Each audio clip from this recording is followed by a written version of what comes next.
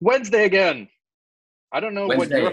what your highlight of the week is. I don't no longer look forward to weekends because it's like Tuesday or Saturday almost doesn't matter. So Wednesday. Yep. It's Wednesday. Yep. Highlight of the week. Highlight of the week here. Shot of digital health therapy. But we're on. I usually don't know what day of the week is, but we're in week 7 of quarantine. We're just fighting our way. I stopped counting, but also, as you notice, there's a lot of critics now of our unproduced show telling me that, the light is bad. So for the listeners on the podcast, they don't care. So I actually decided to just, this is the garage. This is it. I'm going to put Marina, my wife, in the spot. So she actually ordered a light, like a professional light, because she's going to get cracking on health coaching podcast. Right. She's got a queue, so no excuse. Still not getting it produced. But, for our wonderful listeners, I'm going to go live because, you and I just went from a YouTube video and then a couple of weeks ago, podcast. So, yep. We got our partnership with Apple, our partnership with Spotify, our partnership with Google.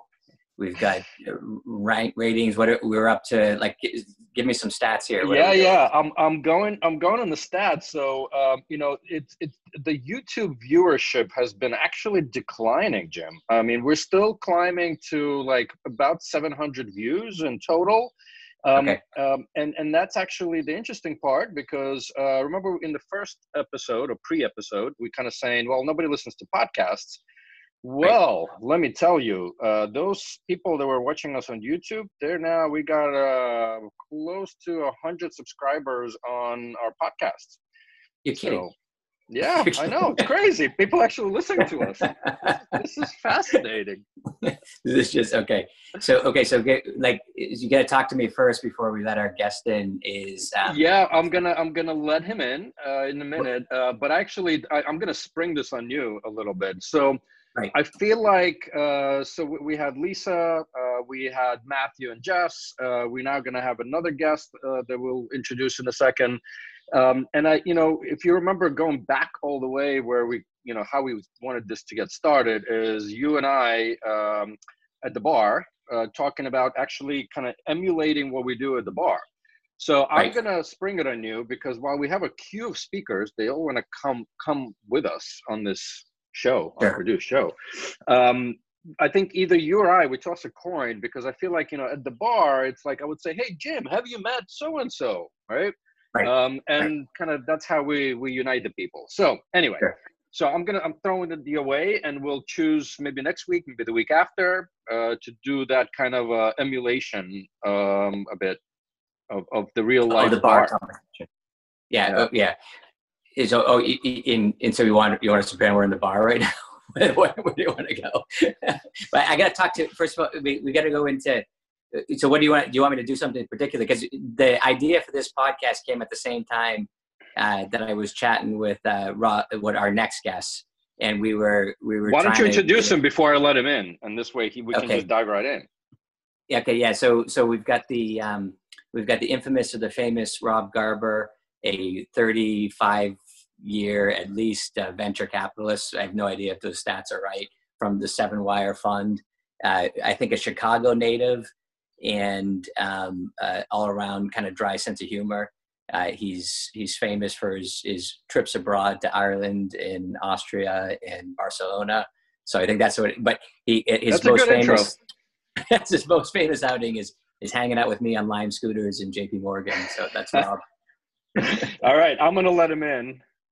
There we go. So Rob is coming on. Rob, hold on. It says connecting to audio, which is great because we want to hear him, not talk amongst ourselves all the time. Right. Hey, guys. Rob Garber. How are you? Hey, Jim. Rob, looking sharp, man. Yeah, what is it? COVID working. We already Jim already introduced you, so if any of it was fake news, you're gonna have to deal with it. That's all right. I'm used to that from Jim. Yeah, well, we went through your entire academic career, your portfolio of companies, your dreams and ambitions as a small child growing up in a suburb of Chicago. not sure. We just kind of made it up. We flew with it. It's all good. I suspect what you made up is probably much more interesting than the reality. Cool. So, okay, we don't really have a program here, but we got to check in with how the situation is in Chicago. You're in your office, in your house. Where are you? I am stuck at home in my house where I've been for almost 2 months now. So, Okay. It's a far cry from the airplanes I'm usually on, as are you. So, okay. And how you feeling? How's the energy level here? How you feeling? Doing all right. I'm a little stir crazy. A little stir crazy. Everyone's healthy, which is most important. But not used to being in this place for this long. That's for sure. And like before you do it, sorry, like how many you would do like what 10 meetings typically, investor meetings a week, or 15 or something like that? Like what's the Zoom output right now? I spend like 10 to 12 hours a day on the phone now. Not all video based. I can't be on Zoom that long without like pulling out what little hair I have left. But I spend just a lot of time on phone calls and Zoom calls. And Mr. Garber, I noticed you're keeping Gillette in business on top, but you're not keeping Gillette in business here. So I, growing it out. Yeah. I just boredom. All right, fair enough. Just something to try. I was sitting at home and I hadn't grown a beard in like 30 years, and so. Okay. Have you been keeping track of this the Unproduced Eugene and Jim show here podcast? How could I not? I mean, it's like number one in my feed all the time. I need sources of entertainment. The PR is working. And it's you guys number one, and then number two, I don't know if you guys watch Some Good News with John Krasinski. If you haven't, so he's further down the list. Yeah. I'm kind of Eugene. Awesome. I'm looking for the beach in the background here, man. I mean, listen, I can do it. We just expanded to podcasts, so I kind of figured, here you go, just for you, for a minute or two. Nice. Wow, yours even has full motion video. I mean, right. Yeah, I mean, I'm switching offices. Sometimes I'm in, Jim's living room. Sometimes I sit across from him. Sometimes on the same couch. So, right. You've upgraded from the garage when we connected last week a little bit, or maybe you've just changed. Yeah, the garage has it. It's the virtual upgrades, which are the future anyway. That's how we're gonna travel. But I guess maybe even speaking of the future, because normally if this would be at the bar, I'd probably have shot number 2 already. And we all love. It's afternoon. You're good. Are you guys not hearing me? Well. Yeah, go ahead. Oh, we got you. No, so I was kind of saying that around we all love consumer-driven health, and notice I don't say necessarily healthcare.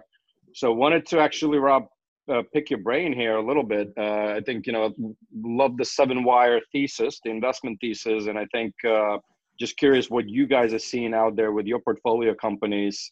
As by the way, you're not allowed to say all these words that are surrounding the topic that we've launched during. Otherwise, Jim Joyce holds up that C19 thing there.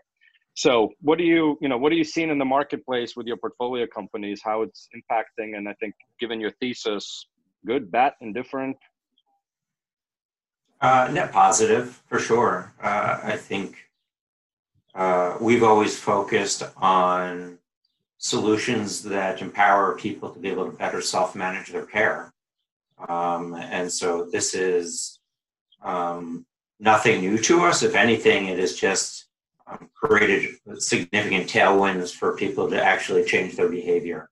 As we all know, getting people to change their behavior is very, very difficult. And, now people don't really have a choice. If they need access to care, they've got to use some suite of the virtual tools that are available to them, either to better self-manage and take care of their chronic conditions and their acute conditions, or to access providers and clinicians. So I would say 2/3 to 3/4 of our portfolio are seeing significant tailwinds right now, just as a function of just sort of this wholesale shift to virtual. And that's compounded by the fact that, at least here, we've seen major changes in relaxation of regulatory constraints, changes in HIPAA, relaxation of HIPAA, increased reimbursement for virtual care. So all these sort of industry, friction points for sort of this transition to consumer-driven health in the virtual world have all sort of, those barriers have been at least temporarily broken down for the last couple of months. We'll see how long they stay broken down, but some portion of them, it's never going back. Yeah, and it's interesting because I always look at things, for also switching costs, right? And they're not necessarily actual costs. But to your point, if there's no other choice for something that was a very heavy, everything from training to adoption to, all of a sudden you kind of have to. So that switching cost from a pure behavior change perspective went to almost zero. Probably not zero, but almost zero. Yeah, I think that's right. I will say I have some concerns, though, that even though to us as people who are in the industry and using these tools and looking at these companies all the time, and so it's very familiar territory, I do have concerns that there's a slice of the population for which this is completely unfamiliar, completely intimidating, threatening, and the alternative to using these virtual tools is doing nothing. And so that, we have yet to see a lot of what that, those long-lasting effects will be, but there's no question that there are people foregoing care. No question. Yep. Yeah. And it's just hard to measure. I mean, one of the few concrete measures I saw earlier this week was, at least in the US, year over year, pediatric vaccinations are down 2.5 million doses across all kinds of things. And so, obviously harder with that because you need to be in person to get those vaccines. But I mean, and then there are people saying, well, wait a minute, we're going to see outbreaks of chickenpox and measles and things like that we wouldn't normally see. And that's even more serious if you talk about people foregoing, care for diabetes or cardiovascular disease or COPD. Yeah. But you see, like the vaccine, like in the Irish market, the vaccines would happen in the schools, like a huge percentage of certainly school age kids, not the babies, but so that's all shut down. That's shut down. Yeah, so I mean, look, in some respects, I know that Sweden does the same thing, and we're behind using that as a vaccination approach. So one of the things, Rob, so when you think about when you look at the portfolio of companies, so you're used to seeing companies go through cycles where a new company's formed, you invest behind a CEO, or its management team, and then some kind of crisis hits, and you have to kind of step in and help the company, or you're either there as a sounding board or on the board or observing or watching them kind of deal with crisis. And then the crisis hits for, in some way, this is a crisis for everybody. What are you seeing? How are you seeing what's different about this one? You look at the portfolio companies. Are they just a classic entrepreneur just tucking into it? Have you seen something different? Are they stressed about all the opportunities that are out there? Any thoughts? Yeah, the cop-out answer is it kind of depends. I mean, I will say, Eugene and I were talking last week, and this is my fourth recession that I will have been investing through, and so didn't you invest through the Spanish flu? I did. I was nice for some time, he invested in the longevity pill. He invested in longevity pill. Yep. Still working on my Fountain of Youth portfolio company. Right. But I've seen sort of these triage waves happen before, and none of them obviously caused by a pandemic, and all of them sort of create crises around staffing, around economics, around economics, around burn, around sales cycle. So I would say concerns fall in a few categories. One, there was sort of this initial wave of like, how do we get our company to work in a virtual way? I think people sort of always had remote workforce, but not overnight did they have to take their entire team and make it virtual. For the most part. And interestingly enough, relatively seamlessly. I would say that across the board, we're not seeing much of a hit from a productivity perspective. Just pretty cool. I mean, it's amazing to see sort of how quickly this world has sort of transitioned into. I would even almost say the productivity is up. I honestly, like, I'm just looking even at us at your coach, and it's nonstop. And you were saying before, you're on calls 12 hours a day. I think what's happened, interesting enough, is that so many of us spend so much time traveling and on planes and airports, and that's not the most efficient time. And so, if I spend 50% of my time on the road and all that time suddenly frees up, it makes room for more work. It definitely does. And I think I've seen that across the board. So I think that was sort of the transition, and making sure that their employees are safe and equipped and healthy. Then there was sort of, what's our balance sheet look like, which is the cash pretty important to get through this. And then sort of what are the ramifications from a sales perspective? And, I would say many of our companies have created some tools and services to address acute needs in this given time. But we've been careful about, we're not going to reformulate businesses to say this is all targeted towards the immediate situation, right? What we've really tried to do is say our true north is we have companies and we have technologies, we have tools. How do we help people, right? If people have needs, there are gaps in care, there's problems accessing it, there's affordability issues, like how do we help people, right? And if we do that, I think that the rest of it will take care of itself. And I think so far, largely we've seen that utilization is way up across the board for most of our companies. People are figuring out how to use these tools, how to create care continuity. So you don't have any story of anyone like losing their goo in the middle of this and not holding it together? Yeah, I do. Actually, if you ask me what I think the sleeping giant with all of this is behavioral health. Right. I think that we haven't begun to see the detritus that's caused by this: PTSD, substance abuse, suicide, anxiety, major depressive disorder. I mean, that's a really cheerful bunch of stuff there, but Let's go back to aging. Let's go back to aging. Effects. Yeah, longevity. We'll pretend Rob is over 100 years old at this point. Yeah, I think it's going to have some lasting impact. Yeah. And look, we're fortunate to be working with, look, I can't say we haven't had to lay off some people in our companies and we haven't had to reduce salaries. Like everybody out there, we're being really cautious around cash utilization. But I still feel like, we've been relatively immune from some of the real economic.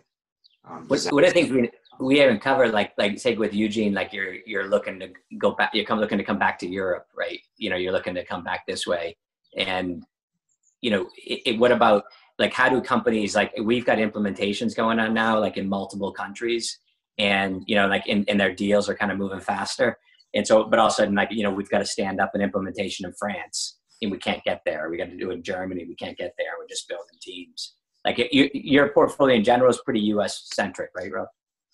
It is, but I mean, there's nobody traveling here either. So if I have an implementation going to New York, nobody wants to go to New York right now, right? You can there if you want, but nobody wants to.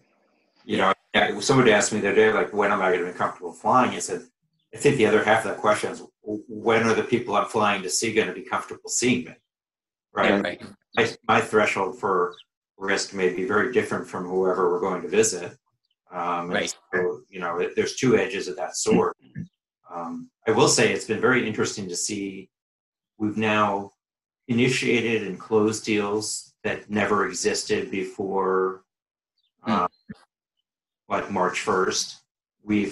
Our companies are hiring people that nobody on the management team has met in person, which I think is kind of cool, even at the senior level, which I would say would be really challenging. But that may be the new norm. I don't know. On the same note, Rob, would you personally invest? I saw Chrissy Farr actually tweeted something. If you're an investor, would you invest in a company if you only met the founder and entrepreneur virtually? I saw Chrissy's tweet. Yeah. It's a really good question. I don't know yet. I mean, I would say one of the challenges I have with just sort of the whole Zoom-based economy is that this business is very much a relationship-driven business, as you guys know, and it's just like it's hard to get to know people when you can't, meet in person, read body language, break bread together, build that rapport and that relationship. And that's not Eugene's room when he puts up my house there. Exactly. So, the virtual drinking helps. I suspect we're going to, obviously we're only a couple months into this. I suspect we're going to run into that. We're actually in diligence on a couple of things where I've never met any of the team in person. Yep. Right. Interesting. I remember I used to have one of my first jobs in pharma. Like I covered a bunch of countries in Europe, and I remember my boss requiring me to get on a plane. Even though we could do a lot of the management, remotely, through phone calls and everything. And he said, you got to go in, you got to walk into the office, you got to live in their shoes, you got to see what's happening, and you'll just have your perspective on the person will change, completely, I always have had a rule over the years that when I hired a CEO for a company, that I always wanted to have dinner with spouses. That I always wanted to break bread and see how they were in a less business formal structure setting. And maybe this means that we're dinosaurs, Jim. I don't know, because I feel like I'm the same way as you are. Is that I want to go in the room, I want to see the office, I want to read the body language, I want to see how the other team members react. But going forward, there might not be any offices, right? I mean, you guys saw Twitter announce you don't have to come back to the office, so and it's interesting because you're sitting there as a venture capitalist, right, talking about investing in other teams, but people like yourself also have LPs and others, and I'm curious, like, how's that dynamic? You see that changing, what you're just seeing out there now, but then also, kind of in the similar stance of the interactions, right? So it's interesting because I was having this discussion. We've been talking, doing some pre-marketing, talking to some investors for our next fund, and some are in the EU. And I haven't gotten to far enough along to say, would you make a commitment without ever coming to Chicago and meeting us, or without us flying to Europe to meet with you? But I think that we're going to cross that bridge in the next month or two easily. I think the rules are going to have to change if this continues to be the work environment. Yeah, I mean, would you ever marry someone just through Zoom?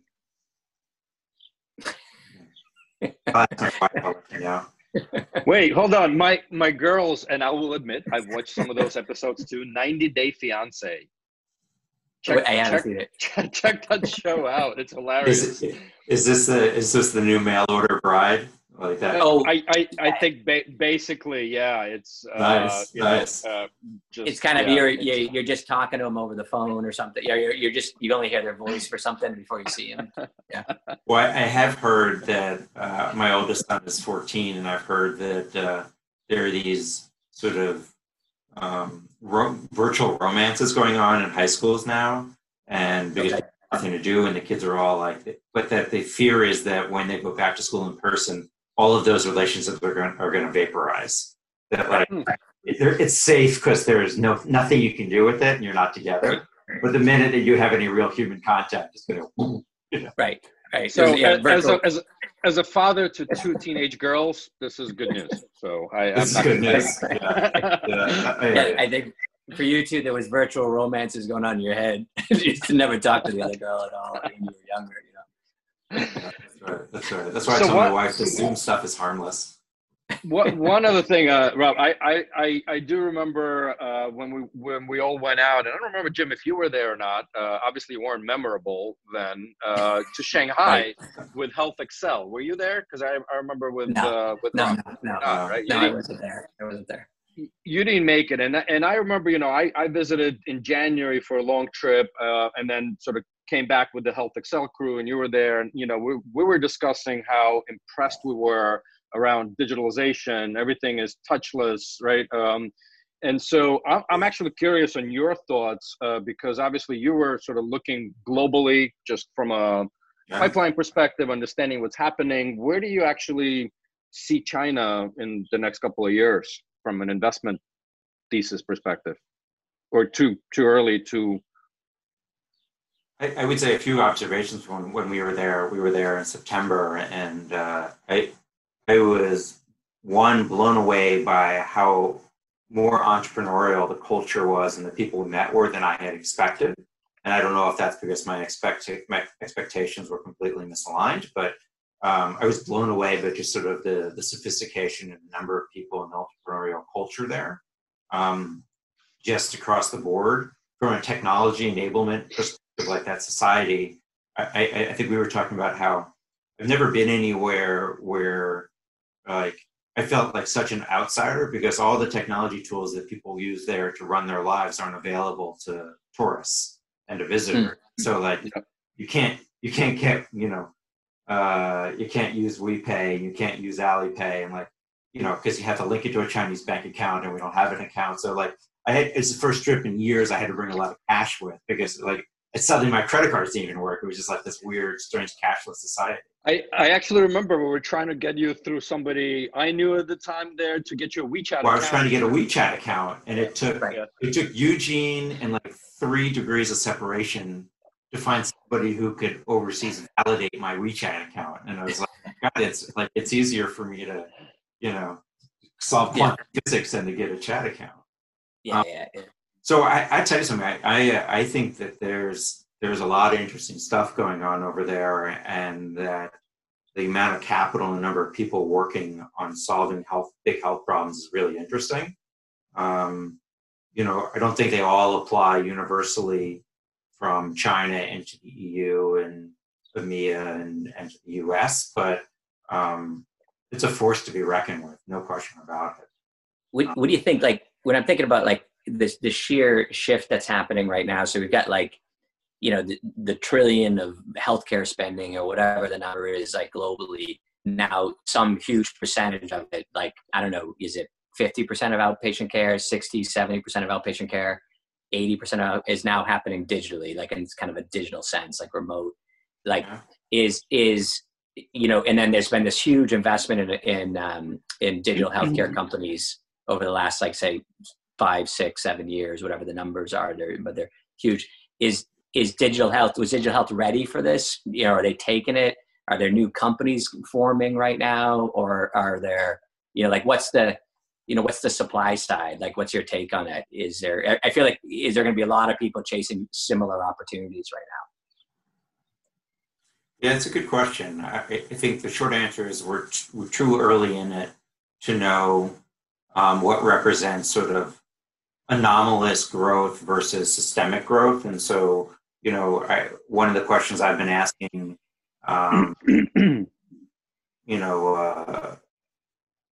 legislators and industry experts is, when we're past the acute phase of this situation, how much of what the genie that's been let out of the bottle is going to get rebottled, right? How much is going to get peeled back? So I think a lot of the systemic changes right now that have really provided fuel and for the fire for this stuff to spread. I still think when I look back at this sort of recession and others, that we're going to see a net consolidation of players, a flight to quality. I think Darwin is alive and well in these kinds of markets. So even though we've seen a a pretty broad shift to digital delivered health and healthcare. We still have a pretty fragmented market when you look at the various market subsegments in the industry and the number of companies and players. And, not every one of the 200 telehealth companies that are out there is going to survive this. They simply don't have balance sheets to stay in business, even with increased volume. The economics at a unit level probably need to get to a certain level for it to scale, and many of these companies are just subscale. So I do think there's going to be a consolidation. There's going to be a flight to quality. I think we're going to see over time valuations reset a bit, and I think this is all good and necessary. The valuations reset up or valuations reset down? Down from where they are today. Yeah. You'll see the creme de la creme continue to get good pricing, but I think for everybody else who's subscale, you're going to see pricing reset. No question. The question is what's the lag between public and private markets? I'm doing a time check for us. I want to keep recording this and going. This is fascinating. But we're at our can you believe it? 30-minute mark already. Shit. Sorry, Time I just flies. took us into the 18s with that. Oh, Jim, now I have to, for this particular episode, I'm going to have to change it up. Wait, you got to give I have my process down now. Like, you're screwing with my process, Jim. Right. We avoided until Rob said the one P word. We were, and actually, I have to say, Rob's skirted all the C19 words really well, well. Typical kind of a requirement, but I guess it is. Typical kind of smooth, considered Chicago venture guy, Like, so what's the deal? We had asked him, like, what's the deal? What's happening in Chicago? Like, you got to give us a little Chicago color. Like, how are people, like, what's happening? People we're on like month 7th of winter. It's just brutal. It was like 36 the other day here, so it's like 2C. I mean, it's just terrible. Wow. Yeah, you didn't even know about the plague because you're usually inside anyway for this period. I tell you, it is strange. I live in the suburbs. I haven't been downtown in a little while, but like stores and restaurants and buildings boarded up their first floors downtown because of the rate of like rioting and looting and stuff. And so it's this part of the city is boarded up, which is kind of bizarre. They've closed the front and they've closed where the river is. And so like the amount of public spaces that are available for people who live in the city to use is pretty limited.